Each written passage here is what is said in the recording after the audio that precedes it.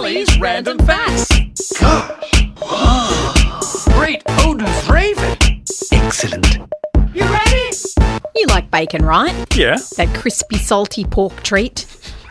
especially when you say it like that.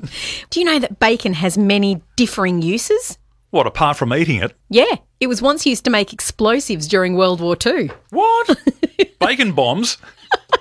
Sounds delicious, doesn't it? Yeah. But it's not as tasty as all that. I'll tell you how they went about it. During World War II, the US government urged citizens to donate their excess bacon fat to the army.